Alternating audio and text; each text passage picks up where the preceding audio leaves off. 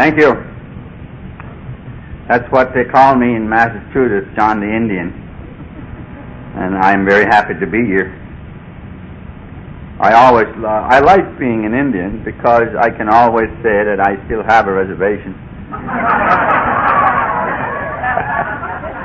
That's my intellectual joke.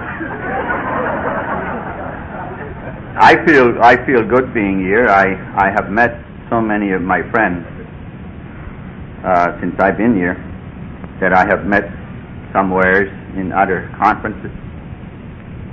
I always feel somewhat special when I'm asked to or invited to go to the conferences and to speak. It is something that I would have never believed if someone had told me when I first came to Alcoholics Anonymous that if I should stay sober, that one day I would be asked to travel all the way to Maryland and to speak in the Friday night meeting.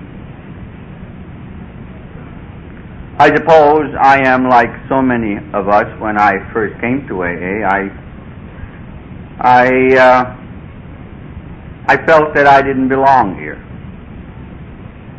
When I was invited to attend my first meeting, I was in my late 20s. And I was brought up in a little reservation way up in Canada, in Quebec City. I lived there 14 years. And I left when I was 14 years old. My parents were dead, and I had no home, so I went to lumber camp in Patten, Maine. And there I got a job washing dishes, where I stayed for 4 years, and then when I was 18, I left to join the Canadian Infantry, where I spent 3 years and a half washing more damn dishes. And I was 21 years old when I took a drink, and I lived in the Skid Row for 7 years. And one night I was in a mission in Syracuse, New York, when an Indian fellow came to see me, someone that I have once met in Tupper Lake, New York. He brought me to his home that night. But like many of us, he lost everything, and he wound up in Salvation Army in Syracuse, New York, and they had some meetings. He attended some meetings, and someone told him that there was another Indian in the mission who was having a lot of problems, and I always had trouble with wine sores. I looked like hell by the time I finished drinking. And so I usually look pretty bad. So I walked in one night, and he says to me, "I'm a member of Alcoholics Anonymous." And it didn't impress me at all, because I didn't know what in the hell it was. I've never been to AA. He said, "Would you like to go to a meeting?" And I said, "No." Because my problem was, when I was sober, that I wasn't dressed, and I had a long hair. I'd been on a little toot, you call it, you know, like 3 months. I go on those little ones, you know, and usually I lived in the street most of the time, and by the time I stopped drinking, I looked terrible, and I feel the same way. And of course, when I'm sober, I'm usually a very sensitive person. Sometimes when I speak, I will say that I'm an extremely sensitive person. I get hurt easily, and I don't suffer well. And so when I'm sober, I don't go anyplace. My face, about 3 weeks, my face would clear up. And I wouldn't go any place until I can get a suit. I usually go to Salvation Army. You can get a suit there for $3. That's better than 25 years ago. I think the prices have gone up since then. And so when Ike told me that there were about 200 people in Central Group, I didn't want to go to the meeting at all. But Ike says to me, they have coffee and donuts and they're free. So I said, we'll go. And that's how I attended. Now, you know, I was in my late 20s and I have never been married. Never had a driving license, and I couldn't read and write. And I bring a very unhealthy attitude to an AA meeting. If someone told me that night that if I should stay sober, that one day I would be invited to travel all the way to Maryland on jet with expenses paid. I don't want you to have resentments. Some of us have it and some of us don't.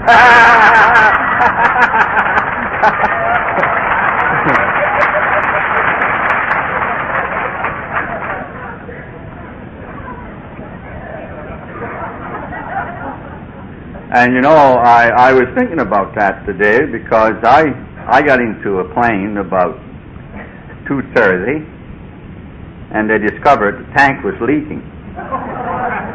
And we sat there for another hour and ready to leave, and then they discovered we had thunderstorms. So I sat there for another hour and 15 minutes, and I discovered one thing, that a lot of social drinkers are very impatient. Or maybe they're alkies, I don't know. But I got impatient a little bit. But you know, there is something about our education in the program. You know, it's a type of an education that allows you to look back and to see so much that otherwise, I guess, you pass by in life. And here I was, you know, I'm sitting in a jet. More than that, I know where I'm going. And that in itself is a miracle. But more important, I've been invited. And you know, I never had it so good. So I was sitting there thinking about what AA says, how it used to be, what happened, and what it's like now.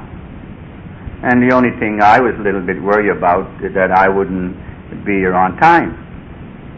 I didn't want anybody to take my place.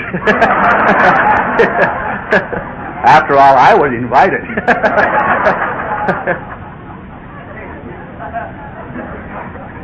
But if someone, you know, that night when I attend my first meeting, the thing that impressed me from the first time I came to AA, as I was walking through the doors of AA, a man stood. In Syracuse, New York, there was a lawyer who sober about 13 years, I guess, and every Friday night he stood at the door and he shook hands with everyone who came through that door. And of course, when he seen me with my long hair and wine swords, and I wasn't dressed, I knew that. I always did when I was sober. Never bothered me when I'm drunk. But he rushed over and he grabbed my hand with his two hands and he says to me, "Am I so glad to see you?" And I don't know whether I was glad to see him. But I remember sitting down with a coffee, and I think that my first speaker in AA was used to be a lady judge. And she said, "If you are new, please try to identify."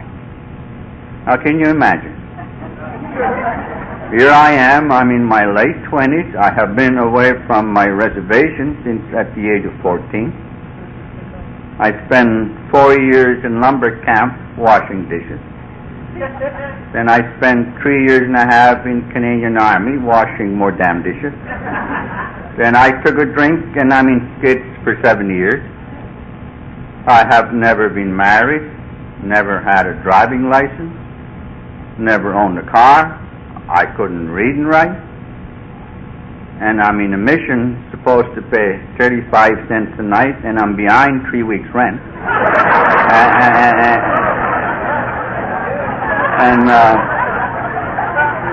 And I'm sitting there with wine sores and long hair. Can you imagine me saying to myself, I'm just like her?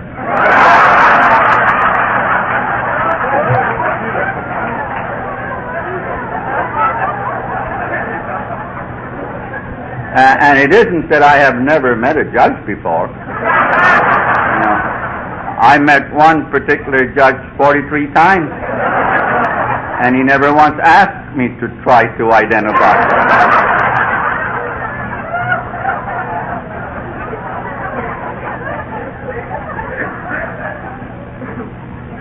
But I think I like to talk more about my first meeting, because this lady that I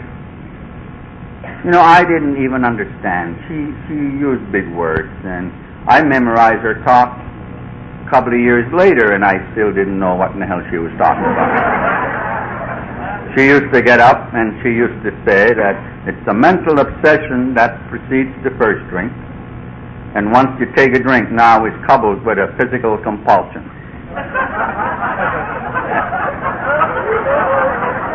And I would say, holy Christ.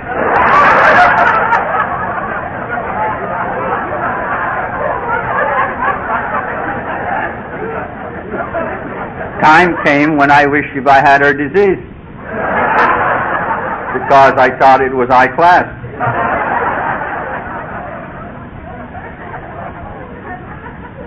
But I was leaving at the meeting, and this man, this lawyer, there's always someone. I suppose God put somebody to keep an eye on us. There's always somebody.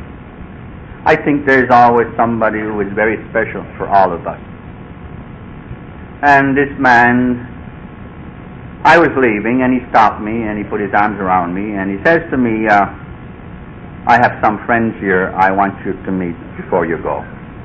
And I guess that people used to say in those days, come back, we need you. And that kind of touched me. Probably because I was looking to be needed someplace. Sometimes I wonder when some speakers will tell us that God moves in mysterious ways. And sometimes I look back in my own life and I ask myself a question, how it was so wonderful that a time in my life when the past I was so ashamed of. I spent most of my life telling lies about myself. When I had no plans at all for tomorrow, and today when I didn't know whether I should turn to the left or to the right because there was no meaning in either direction, I couldn't think of receive a greater gift than to be allowed to walk into a room like this, where people understand you and people accept you and people care for you. So you might say what touched me in my first meeting probably even greater than what words could have given me about the nature of my sickness. And I think that so often today, when I stand up, sometimes I see only the strange faces. But the feeling in my own heart is always this feeling of I belong here. And it is something that I never really had any time in my life, even when I was a kid, when I lived in that reservation. When my father died, my father liked to drink. And after he died, we lost 8 members in our family in 5 years. They all died with TB. And when I was 13, my mother died with TB. And I suppose my people felt that I too had TB, so I couldn't find a home. And I lived in this old empty house for about a year with a dog. And you might say I'm a dreamer. I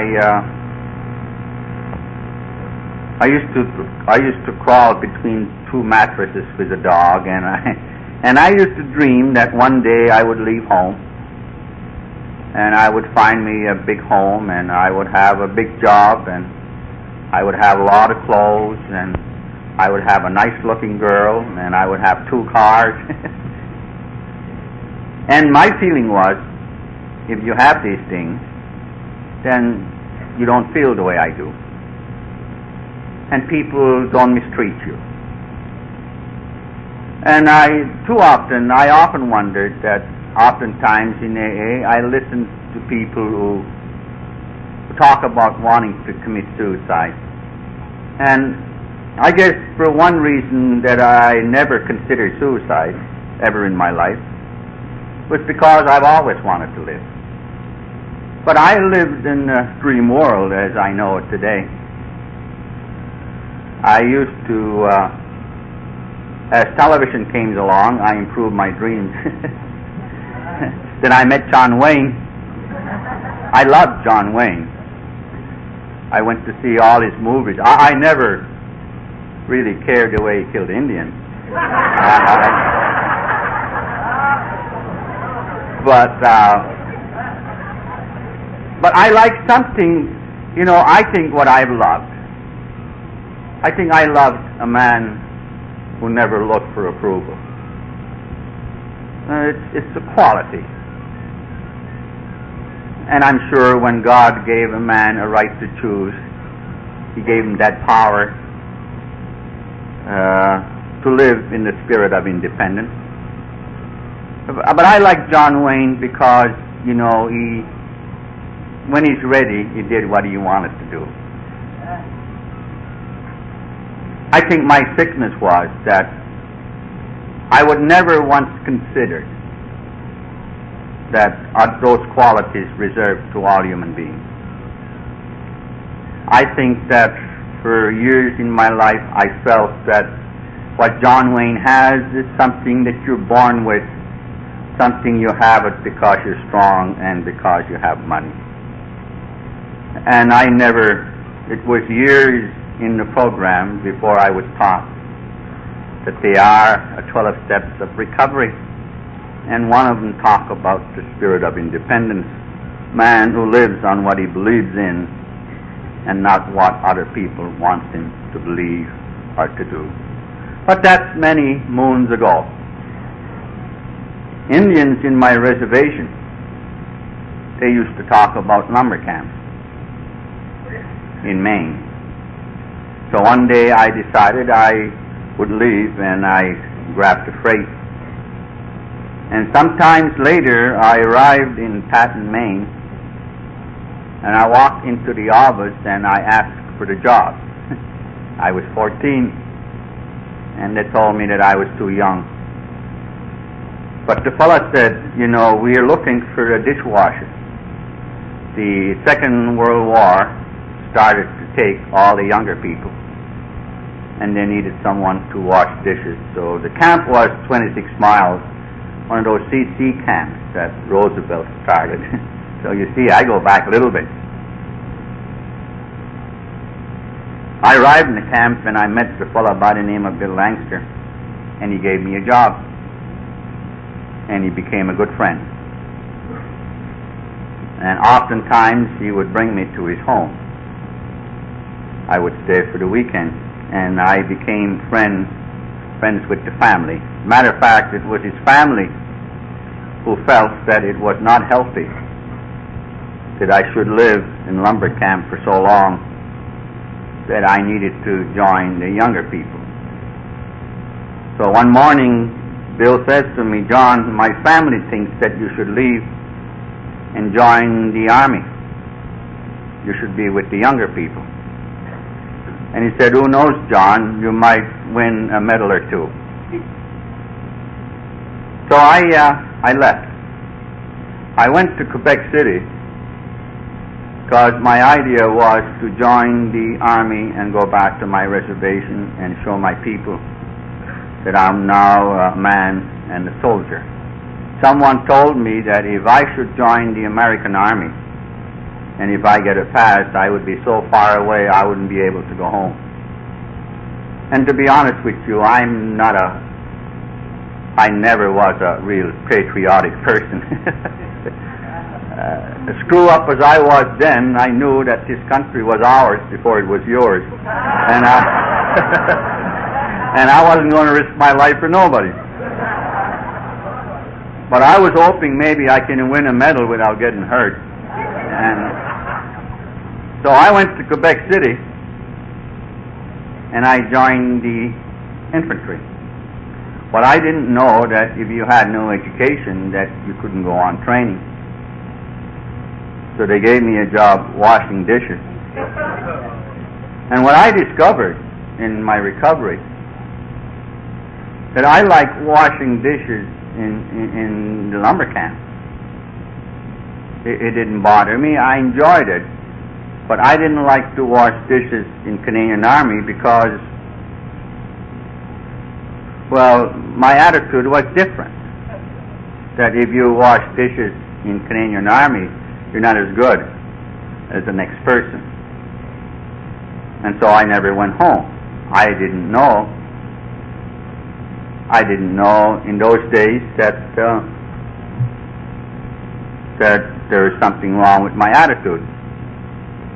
I just felt that anyone who washed dishes in the Army is not as good as the next person, and I didn't want anybody to know it. That's always been my problem when I was sober.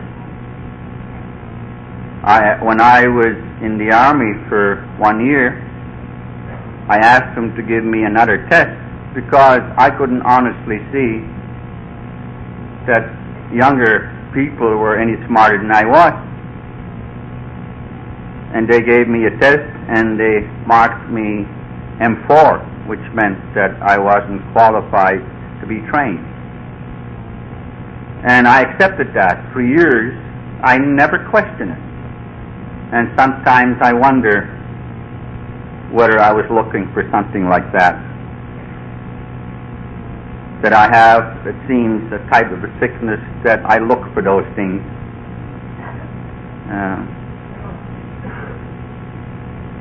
And you know, it takes years and years to learn that the Canadian Army was wrong. I remember once I met the school teacher. She taught school for 40 years, and she retired, and I asked her one time if she could teach me how to read and write, and she said, I taught thousands of people how to read and write. She didn't impress me at all. Anyway, she helped me to get to memorize 69 questions. I took the test and I passed. That was when I was 35 years old, so over almost 6 years. She says to me that night, John, would you wish to continue on your education? I said, no. Then she said, do you know you have a great mind? And I didn't answer that because what the hell, Canadian Army is bigger than she is. So I'm here to tell you that any school teacher taught school for 40 years knows a good mind when she sees one. And I say that with all the humility that you can have in using that type of a statement. But I accepted that. I questioned it no more. Then I suffered. Well, I wouldn't go out with a girl because I was ashamed that she might find out that I was washing dishes. I wouldn't go home. They gave me a furlough. They gave me the pass. I wouldn't go home. And it's interesting when I look back, long before I took a drink, how I had trouble belonging in life. Telling lies for me was nothing more than just to belong in life. I didn't tell lies because I was so stupid to think that there is any honor in telling lies. But I guess I told lies because I wanted people, I thought they should know something about me that they wanted to know in order to accept me. And I have learned much later in my sobriety it was more important for me to accept myself in life, something that I needed a lot of help in my way of life to do. So drinking came to me when I got my discharge at the age of 21. I had a friend, him and I bought a suit, and we went to the Bluery Cafe in Montreal, that's in the 3rd floor, where the orchestra was playing, and there I took my first drink. And there I joined the younger people. Because when I drank alcohol, from the very first night, alcohol took away those things that robbed me when I was sober. You know, when I drank, I could talk to anybody. And I think that when God gave man a right to choose, or will to choose, He gave him that right to be comfortable with another human being. And I think the reason that I felt unworthy with other people, it was because I was sick. And I am a type of person who needed a drink to belong. Just simply to talk to somebody and feel good about it. I went out with a girl the first night I got drunk. It was about time. Can you imagine someone said, I wonder why that kid drinks? And I'm not saying that I'm an alcoholic because I was born in a reservation, or because I couldn't read and write, or because I washed dishes. I think there are a lot of other people in this world who like me and they don't drink. Maybe the poor bastards don't know enough to drink. I don't know.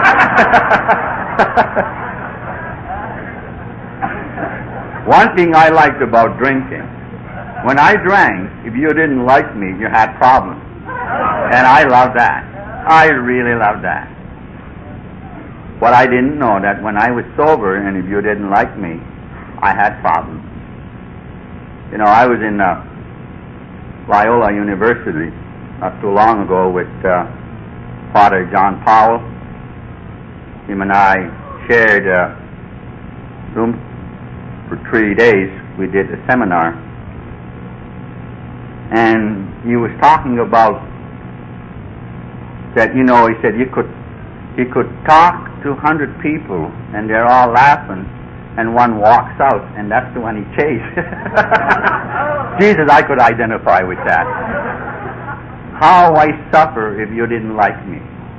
See, I didn't know that I have a type of sickness that seeks approval and acceptance. It is my sickness.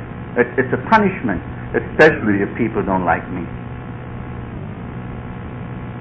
The spirit of independence, on the other hand, is one who walks on what he believes in. See, I didn't know that. You know, another thing that with me, I could drink. And I've heard that many times in AA. From the very first time I drank, I could drink. And I loved it. I mean, like 8 hours. And not getting drunk. You know, if someone came to me that night and said, John, you continue on drinking and you live in the Skid Row for 7 years, how could you believe that something can be so bad when it makes you feel so good? I mean, you don't have that insight. But it is quite an education that we do have in AA. I suppose you have to be an alcoholic, and then member of Alcoholics Anonymous, and then being taught to have this type of an insight, this type of an education that allows you to look back and to examine once again what else happened the night I took my first drink besides feeling comfortable talking to other people. The thing that happened, that alcohol started to rob me right away. It started to rob me when he made me feel good, simply because I have never been a social drinker. And I have been taught that my sickness is a progression. From the time I took my first drink, it got worse, whether I knew it or not.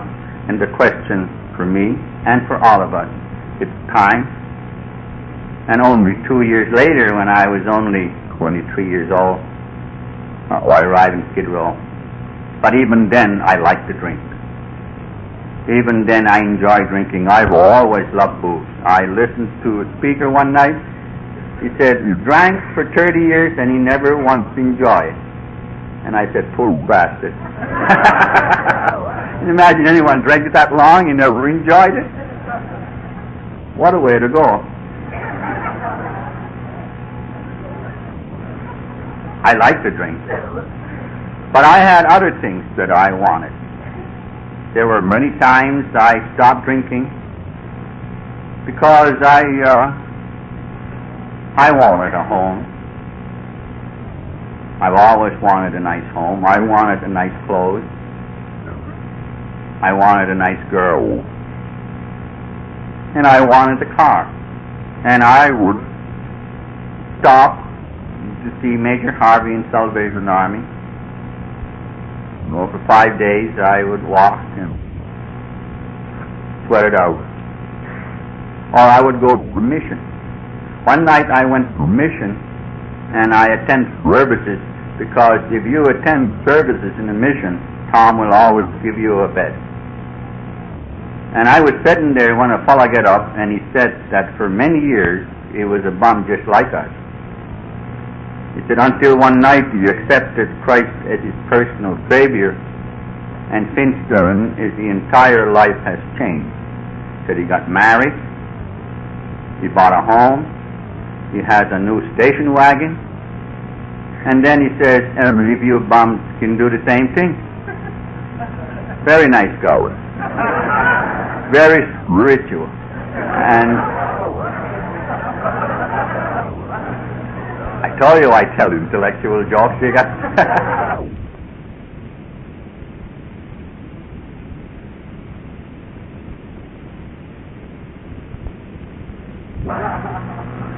so it kind of touched me. So then all you have to do is move forward, he says. So I moved forward. And I knew nothing about Christ. Over the 4 years that I spent in lumber camp, I used to listen to lumberjacks talking about him.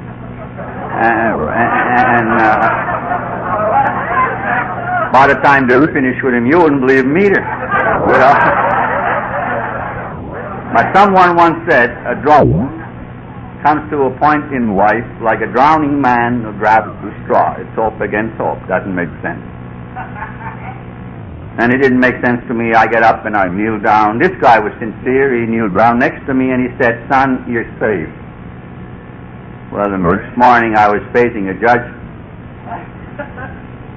He says to me, John, do you know how many times you've been up here? He kind of touched me, called me by my first name. For a little I felt important. How many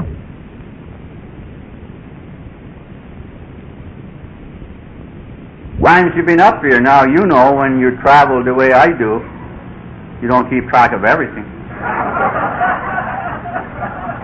He says, you've been up here 43 times.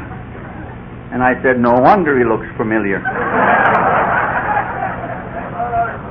Then he says to me that the Fayette Park, it's for the decent people to go there on Sundays and not for bums like you. And then he says, you're Indians, you know, you come to this city, you work for 1 week to get paid, and then you get drunk and you get into fights. That's all you're good for, is fight.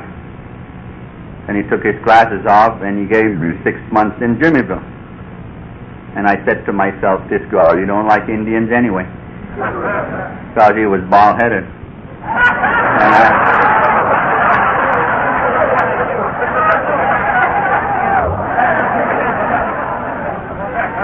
I figured maybe my great-grandfather got to him first before I did.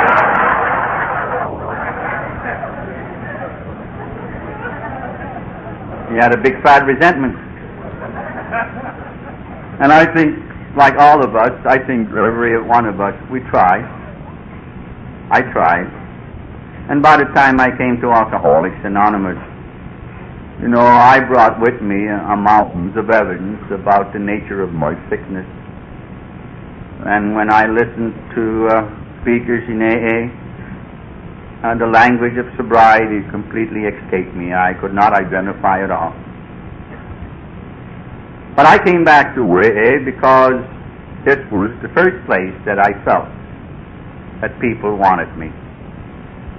And that's where I have been fortunate. I met my sponsor in AA. My sponsor, Pat, was a man that I've never liked. He was another bum with a degree. And I would wound up in Salvation Army, and Major Harvey would give him a job in the office, and he would give me a job working on a truck for $1 a week. And I had this feeling Pat always looked down on me. And I can't stand that. And I used to think to myself, wait till we get drunk next time, I'm going to kill the bastard. And a couple of times I almost did. He used to say to bums, don't drink with that Indian, with you for nothing. And what Pat doesn't know, that I have a little room up here and I put things in there when I'm sober. And when I drink, I take them out one by one as I go along. Good even. But he walked in, Pat got lost, and nobody knew. Someone said he jogged something. And he walked into Central Group one night. He was all dressed up like he always was when he was sober. And he had a girlfriend. He walks up to me and he said, John, I'm your sponsor. And I said, not again, He says, I have a new car outside. And I look back. By this time, I was sober and nobody knew I was in a mission because I wouldn't take a ride. I knew that people in AA or anywhere else don't particularly care in one who live in a mission, and that's true today. We really don't. And I didn't want anybody to know it. But I didn't mind Pat because Pat was a bum like me. And he would pick me up every night and he would bring me to meetings. And in those days you have to travel a long ways. And he used to bring me have a sandwich. He used to say that he can only eat half of it. And I find out much later in my sobriety that Pat never eats sandwiches. And he would pick up the rest of the bums and would say, we have to get sandwich for that Indian. And he would give me half of it because he was afraid that I might find out that he was feeding me. And sometimes when we talk about all the nice things we have in AA, we look back sometimes when we see people who really care. People would stop and get you a sandwich. See, I was so sick that I didn't say thank you. And I never once bought the gas for Pat. I never recovered enough to be able to thank him. We went in separate ways. Pat, 17 years later, took a drink. And he died in the Skid Row. That him and I shared many times. And I don't feel bad about it because I'm grateful today that he was one man in AA that I felt not liked, but we had something in common, which wasn't a hell of a lot. But Pat was the only person who stopped the car one night in the mission and said, John, I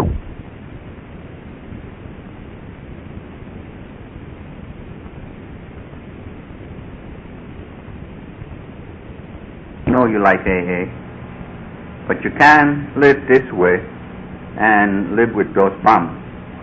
You have to get out of mission. But I didn't want to leave the mission. I felt that if I stay there and go to meetings, I could stay sober. But I think God was on his side, because one night the damn place burned down. And 3 o'clock in the morning, I went to see Pat, and I said, mission burned down. He said, that's the grace of God. And I stayed. The next day, he brought me to the 12th Silk House, and they gave me a job. Saved me $7.50 a week and a free room. And my job was to wash and wax floors and to make a coffee and answer the telephone and wash dishes. And I think I would say today, among many rewards that I have been given in my sobriety, one, that I have learned to live like a white man, $1 down and $1 a week. Second, I bought me a dishwasher.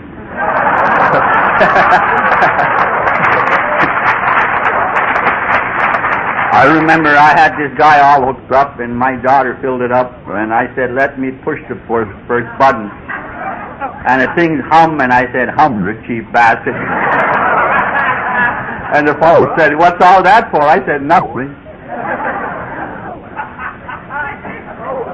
But I get thrown out from this place. Some lady called one night, and she needed help, and these people who came to this place, and they threw cards every night. So I told them that there was someone who needed help, and when I told them who she was, they told me that she's been around for years, and that's all she does. She used people in AA. Now, I was sick, but I knew that was wrong.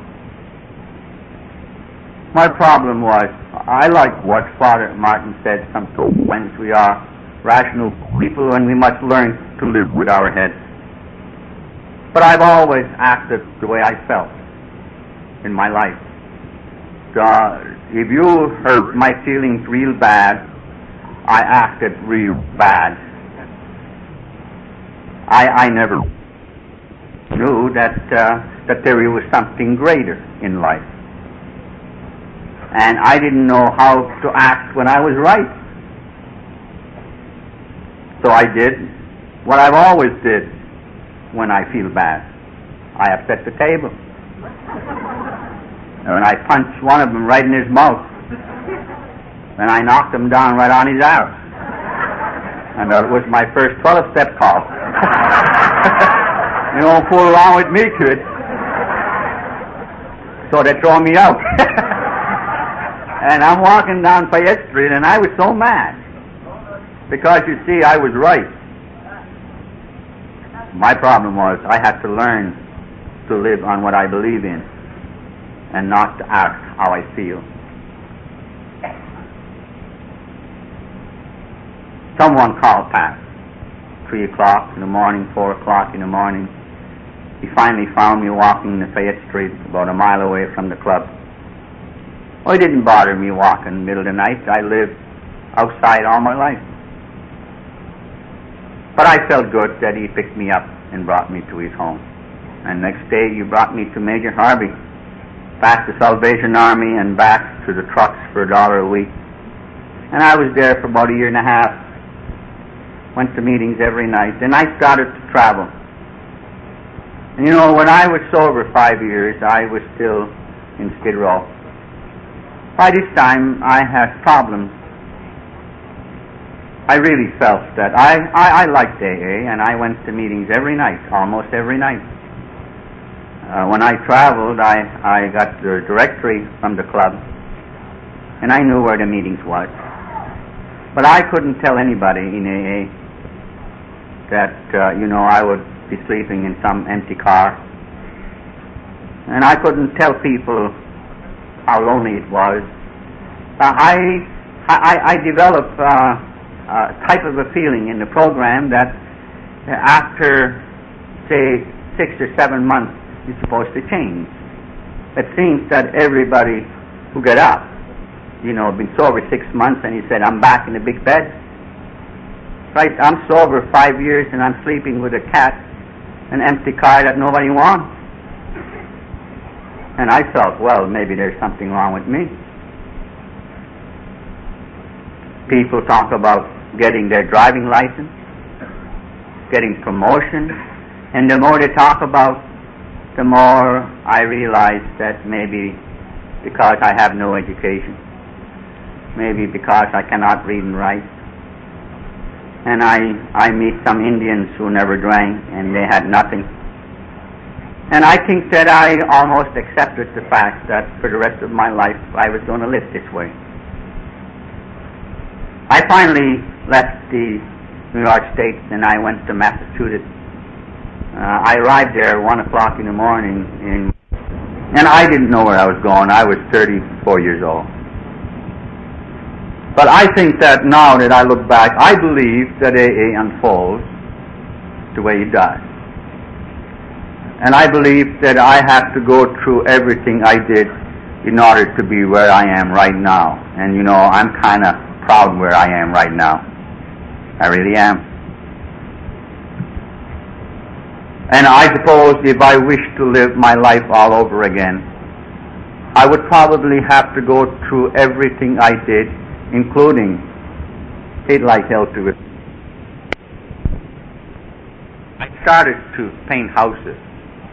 I was having a lunch in this restaurant owned by the member of AA when the waiters asked me, "John, do you know of any contractor in town that would paint a house?" I said, "I do." I said, "Me?" He said, "I didn't know you're a contractor." I said, "I didn't either." "Would you come over and give me an estimate?" And I did for $300. And I got my first job because other contractors wanted $1,200 to $1,400.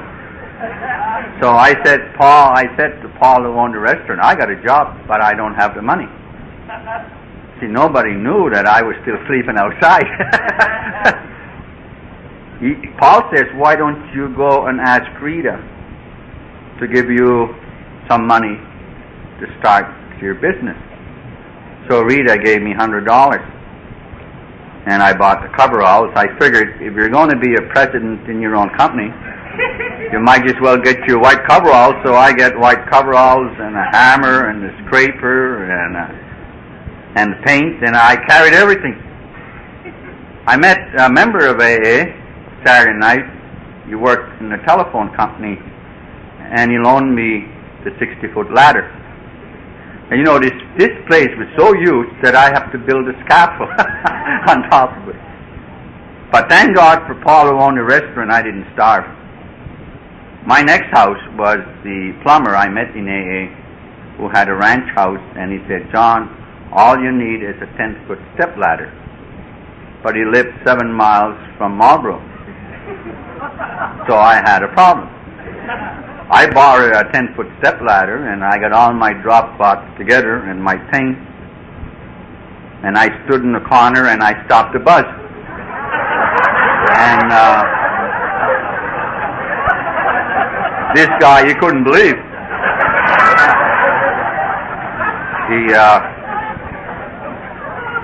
He stopped the bus, he looks at my ladder, and he looks at me, and he says, "You can't be serious." And I said, "I am. I'm self-employed, and I have no other means of getting to work." I bet this guy was an alky. You know what he says to me? "If I give you a ride, would you promise you'll never do it again?"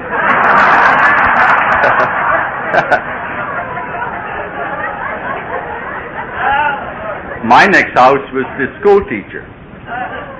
She taught school for 40 years. Paul said, "If you're going to stay in business, you better get yourself a car." I said, "I don't have a driving license." She said, "Get that first." So I get friendly with this lady. Tell me about 40 years she taught school. So I said to her one night, "I'd like to get a driving license." She said, "Did you ever had a driving license?" And I said, "No." And so you said, "Come back every night after work, and I will teach you how to get your driving license. And about 3 months later, she helped me to memorize the 69 questions. So when I took the test, I passed. So when I went back to see her the next day and told her that I passed my test, she wanted to know why. She wanted to know if I would consider to continue on my education, to come there every night. And I said no. And then she asked me if I thought I had a good mind. And I didn't answer that one because, I've always felt to keep your sickness alive, you have to convince yourself. And I felt that I knew she liked me,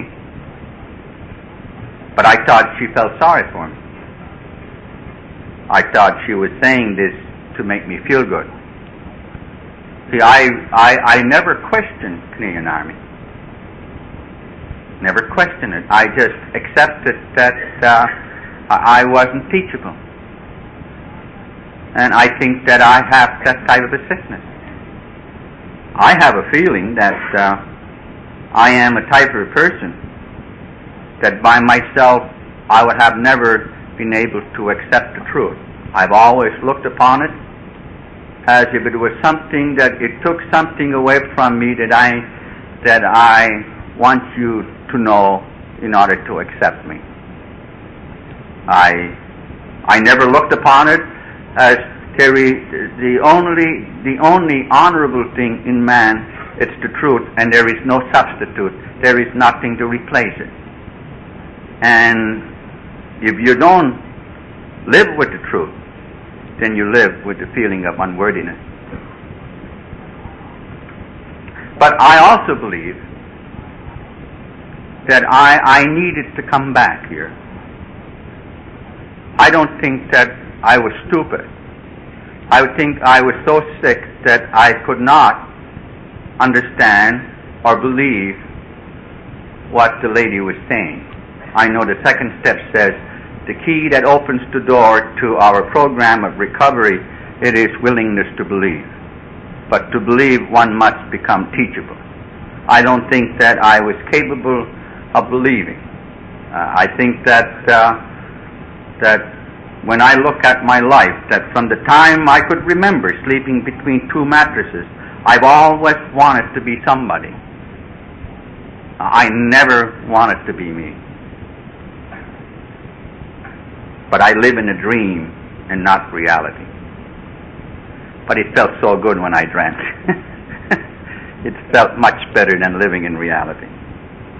So I think I needed time. But here I was, I had my driving license. And Paul, who owned the restaurant, came to see me the next day with 11-passenger station wagon, and he said, "John, you can have this car for $750.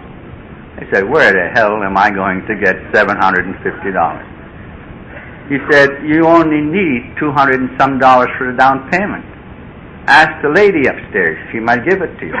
So here I go again upstairs where I was working, and this lady gave me enough money for a down payment, and here I was in my 50-year sobriety. I was a president in my own company. I had a driving license and I had a car. And I said to myself, now I'm going to look for me a girlfriend. But I had this 4 teeth in front missing. And I felt that you couldn't find a decent girl with 4 teeth in front missing. And that's the only thing I lost in drinking. You know, in Syracuse, New York, there is a place called a slave market where runs by the state for the bums. You go there and get a job and get paid right away. Bums have to live that way.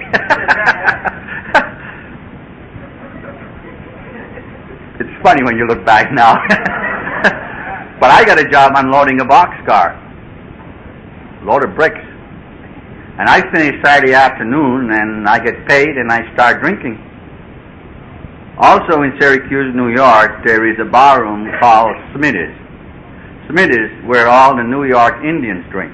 I don't drink in Smitty's because I'm a Micmac Indian. And Micmac Indians and New York Indians don't communicate too well. And every once in a while, 20 of us Micmacs would get drunk and we'd go to Smitty's. And we would communicate. And I was drinking this day, and I had long leather gloves that I've used unloading a boxcar, and I was walking by Smitty's. But I had no intention of going in there. But as I was walking by, somebody opened the door and threw this guy out, and that's where I met Smiley. Smiley is a little Irishman with a degree. And I mean, he weighs about 90 pounds. So I pick him up and I said to him, "What in the hell's wrong with you?" He said, "It's those Indians inside." Well, I said, "They can't do that to you." He says, "No, they can't." I said to him, "What do you say you and I go in there and clean them up?" Smiley said, "It's a good idea." Well, by the Jesus, it wasn't a good idea. You know, I woke up in a general hospital and I lost 4 teeth, and Smiley sitting there without a scratch. And you know, Smiley and I used to wake up in jail. We used to wake up in jail, and he used to sit in there. You know, I used to say to myself, "He never has a scratch." You know, so I said to him one day, "Smiley, how come that I can get so messed up and you never had a scratch?" And he's the most sincere look person. That's why he's such a good bum, you know. He looks at me with all sincerity and said, "John, don't you know I'm a college man?" Something to be said about being a college man.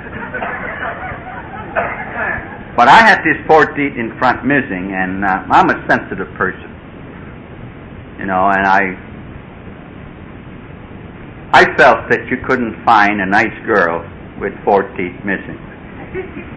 I met a dentist in AA, and so I watched him about 3 weeks. He was one of those easygoing type of people.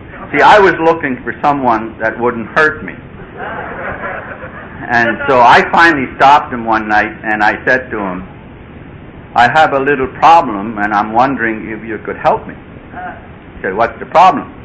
Well, I said, "I'm looking for a girlfriend. And I have these 4 teeth missing and I was wondering if you could do something about it, like put them back." He gave me his card and he says, "Call my secretary," and I did. And I went over to see him and I sat down and he opened my mouth. And this guy, he wanted to pull 14 teeth. That's before he gave me 4. And I said to myself, I shouldn't have come here. Then he said, "We have to fill the rest of them." I didn't know there were that many left. I said to him, "How long that's going to take?" He said, "If you keep all your appointments, it'll take about 3 months." Well, I said, "I waited all those years, I can wait for 3 months. And I'll never forget tonight, the day I got my teeth, the ones I got now. I was so happy, I rushed home and I looked in the mirror and I laughed for 2 hours. I met Mary in AA. She run Home of an Alcoholic Women, a place called Faith House. She says to me, "John, I'm told that you have a car." I said, 11 passengers. She said, I have 9 girls that I'm looking for someone to bring them to a meeting. Would you be interested?" I said, "I would." And that's where I met my wife, Kathy. I bring these girls to a meeting, and on my way back, I said to Kathy, "How about a date?"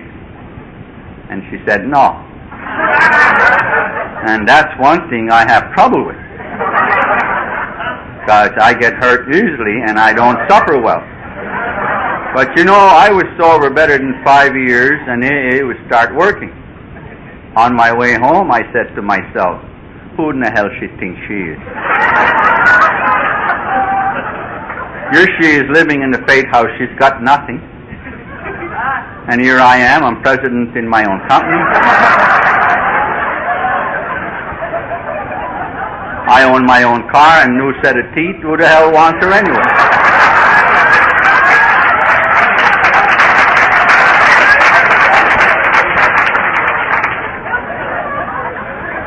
So next Thursday night, I picked the girls up again, and on our way back, I said to her, "How about a show in Boston Sunday?" She said, "Okay." So we went to show in Boston, and on our way back, I asked her to marry me. She said, "But I don't know you." And I said, "Well, we still have 5 miles to go. We'll get acquainted."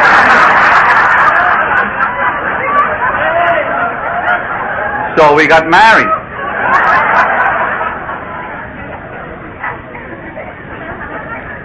We stopped the car in my 11-passenger station wagon, and we count our change. We had $85. And we decided where to go, and we couldn't go to see her relatives because they were a type of people that they didn't like alcoholics. They used to wear round hats with long feathers, and they never, and especially when they find out that Kathy was an alcoholic, they didn't like that. And especially when they find out that she married an Indian without feathers, they didn't like that either. And you know, it's funny about people. Now that I live in a 14-room house and my wife has a new car and I have one, you can't get rid of the bastards.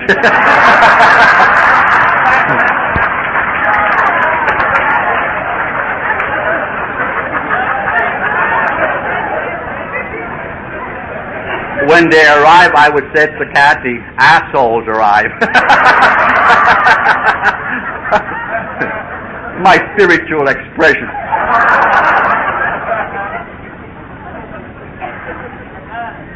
We decided to go back home. I have been away for 21 years. But I like what AA says, that one needs the spiritual support in order to accept one's own footsteps. And I think that's true. I think that my past, intellectually, or whatever you wish to call it, has always robbed me emotionally. I could not accept my past.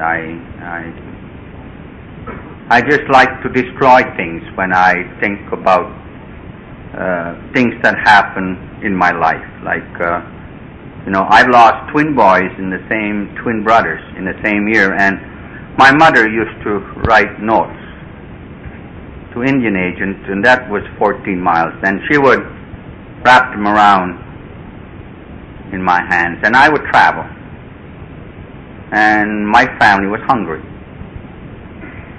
But there was no food, and my mother used to say when my brothers and sisters would cry, "Tomorrow, John will get food." But I knew after a while there was no food. I knew when I walked 14 miles there was no food. And then when my mother was dying, I was sleeping with her. I remember asking her one morning if I was going to die too. And she said, "No," she said, you're so different and you're so strong, and I'm so happy that you never cry." And so my mother never knew I cried. And I'm happy about it today. But I remember when she asked me to bring the note for the last time to an Indian agent to get a jar of Vaseline because she's been in bed. She couldn't get up, and her body was sore. And that I remember well because it was in winter and it was snowing, and I arrived there and I gave an Indian agent the note, and he looked at it and he threw it on the snow and shut the door in my face. And they laughed at me from the window because I wasn't dressed and because my hands were wrapped up with rags. And I learned to hate. And I wasn't ready. With that type of a sickness that I had, I wasn't ready to face the past. And of course I didn't know that. I brought my wife to a reservation and I made her life very uncomfortable because I was driving my car too fast. I was not reasonable. I was dangerous. My wife was so scared she didn't know what happened. And we rushed back to Marlborough. And when we arrived there, we had $35 left. And then we got ourselves a room. 3-room apartment that we paid $13 a week. And we had absolutely nothing. Kathy and I had absolutely nothing except the coffee table that was given to us from a faith house. And even newlyweds cannot sleep in coffee table. So we slept on the floor.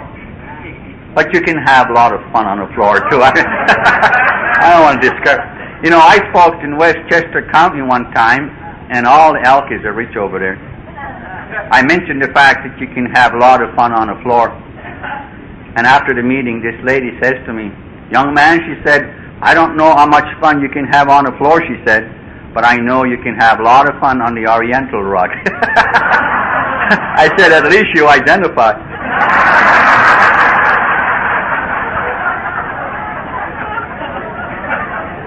Anyway, while we're laying on the floor, I said to Kathy, "You know, I'm the only one left, and I would love to have a boy. And if you give me a boy, I'll buy you a diamond." And it's interesting when you look back. I couldn't afford a bed, but I certainly was promising a diamond. Beautiful thing about Kathy and I, she was sick enough, so she believed me. And this Christmas, she was in a hospital waiting for a boy, and I walked into a bank, first time in my life. You know, sober 6 years, and I wanted $200. And you know, first time in my life I find out that there was such thing as collateral. I didn't know what in the hell it was. You know, all the meetings I went to, nobody talks about collateral. The fellow says to me, "You don't have collateral." I said to myself, I wonder where the hell I can find that. I found what the hell it was. I'm glad I never told him, "What is it?" I said to Paul, who owned the restaurant, "You know, they wouldn't lend me any money. I've been to 3 banks." And Paul said, "John, what you want to do is pray." I said, "Christ, Paul, they don't need God, they need collateral." Some of these people give you a screwy advice. In desperation, I went to Hudson, which is 7 miles from Marlborough, and I met a man who was retiring that year. And I told him the simple story, why I wanted some money. He says, "You know, it's very good, but we don't lend money that way." Then he says to me, "You know, I've always prided myself when I seen an honest face." Mine was sick. She said, "How much do you want it anyway?" And you know, he sounded so good. I said, $400. And that's where I started. And I got my $400 with a little preaching. And I went to the jewelry store and I said to the guy, "You show me the best diamond that you have," and he did. I said to him, "Show me the cheapest one that you have." And he showed me one that I could bought for $150, and I said, "I'll take it." And then he said, "You want to charge it, of course?" I said, "Of course." And I got the diamond and I brought it to my wife, and I went home. And about 3 o'clock in the morning, my wife calls me and she's crying, and she said, "Honey, it's a girl."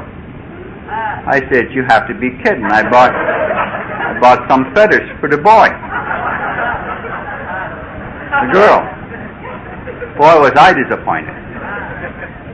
But next Christmas came along, and my wife was in there again. And I received a call, and she's still crying. She said, "Honey, it's a girl." But you know the old saying that experience is a great teacher. You know, my wife loved me, and I knew she wanted to give me a boy. So I went over to see her, and I said to her, "Don't worry about it, honey. Just have an open mind, and we'll try again." I learned that in the program. So next Christmas came along. I was in there, my wife was in there again. I received a call and she's still crying. This time it's twin boys. Then I got scared. I went over and I said to her, what do you say that next Christmas we hang our stockings and wait for Santa Claus? And we did well for a couple of years, then the girl came along, and a couple of years later the boy came along, and now we have 6 children. You know, can you imagine if someone had told me that one day I would be telling this type of a story to an AA meeting? It is amazing when you look back. Someone was saying the other night in discussion meetings, said every time I come here, he said, what I find out, I got so far to go. I said, it's funny, when I come here, I find out, my God, I've been a long ways. I have come a long way. And I can be so happy one day at a time. I'm being taught that there is more in life. There is so much more. Many things that I'm grateful for that happened to me once I was hired by the government. I became a director in 3 reservations in the state of Maine. I took out my coveralls. I rented my house. I moved my 6 kids and my wife to Calais, Maine. I had a 9-year contract from the government. I bought a new suit, tie to match, shine my shoes, and I walk into my office that I choose the wall-to-wall carpet, the color that I wanted. I walk into my office and I met my secretary, built like a brick house. And I had phones that lit up. I didn't dare touch anything. The next office was Mr. Collins, the psychiatrist. The other office was psychologist. Upstairs was an Indian education, and here I was, wearing a tie. Can you imagine if you see me walking into an AA meeting with long hair, wine sores, dirty? Can you imagine if, would you believe that one day I'll be a director in 3 reservations in the state of Maine? But on the other hand, I suppose if you see me laying in the sidewalk with long hair, wine sores, and dirty, you would never stop and say, now there lies a perfectionist.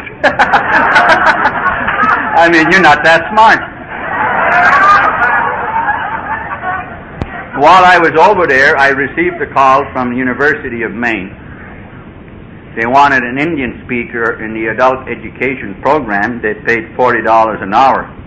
Would I be interested? I said I would. I went over there and I spoke for 1 hour, and I was so impressed with what I said, I gave them half an hour free.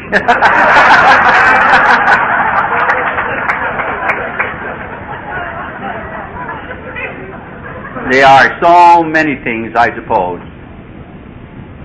that happens to all of us that we've been grateful for. Sometimes I've been treated in AA like if I was something special. You know, traveling different places. And it never ceased to, the experience always makes me feel good inside. And Tom was sitting over there. He invited me to Washington. You know where I stayed? You wouldn't believe it. Hotel LaFont. You ever been there? I'm telling you. I walk in that room and I said to Kathy, you should see the bed I had. 8 people can sleep in a goddamn thing. I said, white man lives funny. Look, all the extra space.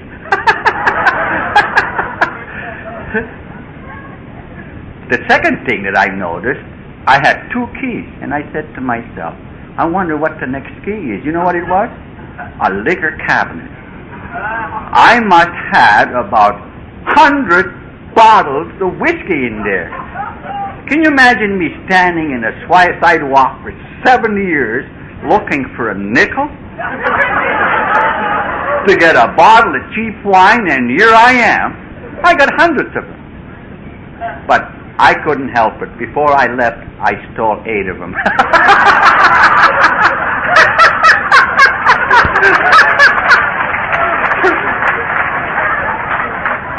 I said to Kathy, which is a good liquor. She said, what do you want?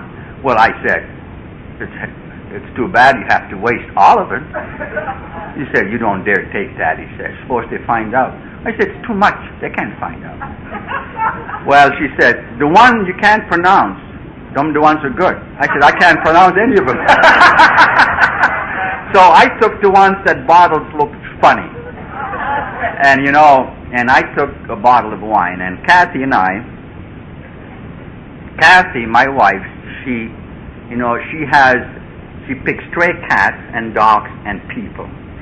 And we have people living with us a lot, usually foster kids who are running away from foster homes, and they're always wound up at home. Anyway, we arrived from Washington, and we had a girl been there for 3 weeks until the social worker can find her a home. And we find out that she was having a 16th birthday.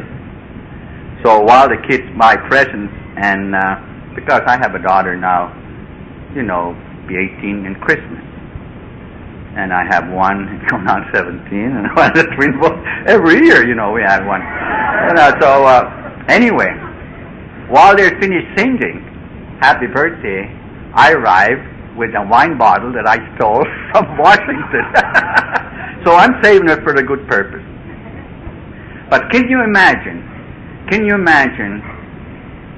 a person like me sit there with all the booze, and it never once came to me that it would taste good. Can you imagine? And can you imagine that I stood in a sidewalk for 7 years, and I'm a sensitive person. I get hurt easily. I don't like to beg. It's not in my body. And I suppose you've done things too that you would never done. It's not easy for me to beg. And I think that's part of my life that I will never really accept, what booze has done for me. Second is, all my dreams has come true. When I slept between 2 mattresses, I used to dream that someday I will have a big home. I have a 14-room house. Someday I will have a nice girl. A lot of you met my wife, Kathy. She thinks something special. I used to dream that someday I will have a nice clothes. I used to dream that someday I'll have 2 cars. I have today. One belongs to my wife, and one belongs to me. The only thing changed. I used to think that if you have these things, then you wouldn't feel the way I did sleeping between 2 mattresses. In my recovery, I have been taught that the ingredients that nourishes the human hunger, it comes not because you have a wife that loves you. It comes not because you have a big house. It comes not because you have 2 cars. It comes not because you have children that loves you or you have nice clothes. I don't believe it is by accident that AA says that the key that opens the door to our program of recovery, it is willingness to believe. In closing, I tell you about my friend Gibby, who was an English professor, a professional wrestler, who was dead last year. I first met Gibby in a drying out place. I was speaking there, And every time I said something, this man was writing it down. And I felt very impressed. Nobody ever done that when I spoke. One day I received a call to paint a house, and I arrived there, and it was Gibby. Gibby was also a millionaire. He caught a cancer. He had a battle with a cancer for 70 years. Gibby loved Robert Frost. I did too, but I don't understand Robert Frost. The only thing I know about him, when he said a little prayer, he said, "Dear Lord, forgive me for all the little tricks I played on you, and I'll forgive you for a big one you played on me." But Gibby would act, you know. One day I went to see a couple of couples in Acton, because they called me, and I was sponsoring one of them. And I talked to the guy upstairs, and he was mad at his wife, and he was saying all kinds of awful things about his wife. Then I went downstairs on my way out, and she said some choice words about him. But I couldn't help, on my way out, I'd seen a swimming pool built like a heart. There were 2 cars, and there was one big, not a truck, but the thing that people used to go on vacation. They give you an impression, not only they're young, well-educated, but they're wealthy. I went to see Gibby. Gibby only had 2 more days to live. I arrived, and he was upstairs because he couldn't walk anymore. He said, "My Indian friend, come on up." I went over there, and he had a little thing that doctor gave him, that you have to breathe in to bring the ball up, to teach you how to breathe. And he said, "John, 4 days ago," he says, "I couldn't move this ball. Now watch me," he says. And I'm sitting there, just skin and bones. But the spirit, you know, you have to admire someone like John Wayne. Then after he finished, he said, "Wait a minute," he said, "I have something for you." That he'd been studying about Robert Frost. And he was going to tell me the last poem that he told me. And then I left, and I asked myself a question. You know, you can be young, you can be rich, well-educated, but necessarily have nothing. You can be old, dying, sick, but this spirit of gratitude, what is it? What is it that man is helping you to feel good when he has 2 more days to live? What is God? Someone said he moves in mysterious ways, wonders the way he performs. And when I left that house, Gibby, he always makes me feel strong. He died, and his wife called me one day. He said, "I want to show you something." In his drawer, there were papers that high. The years that conversation we had, he used to go upstairs and wrote things down. I said, on my way out, I said, even in his death, makes me feel important. There is something about gratitude that I feel it can only come from God. Thank you very much.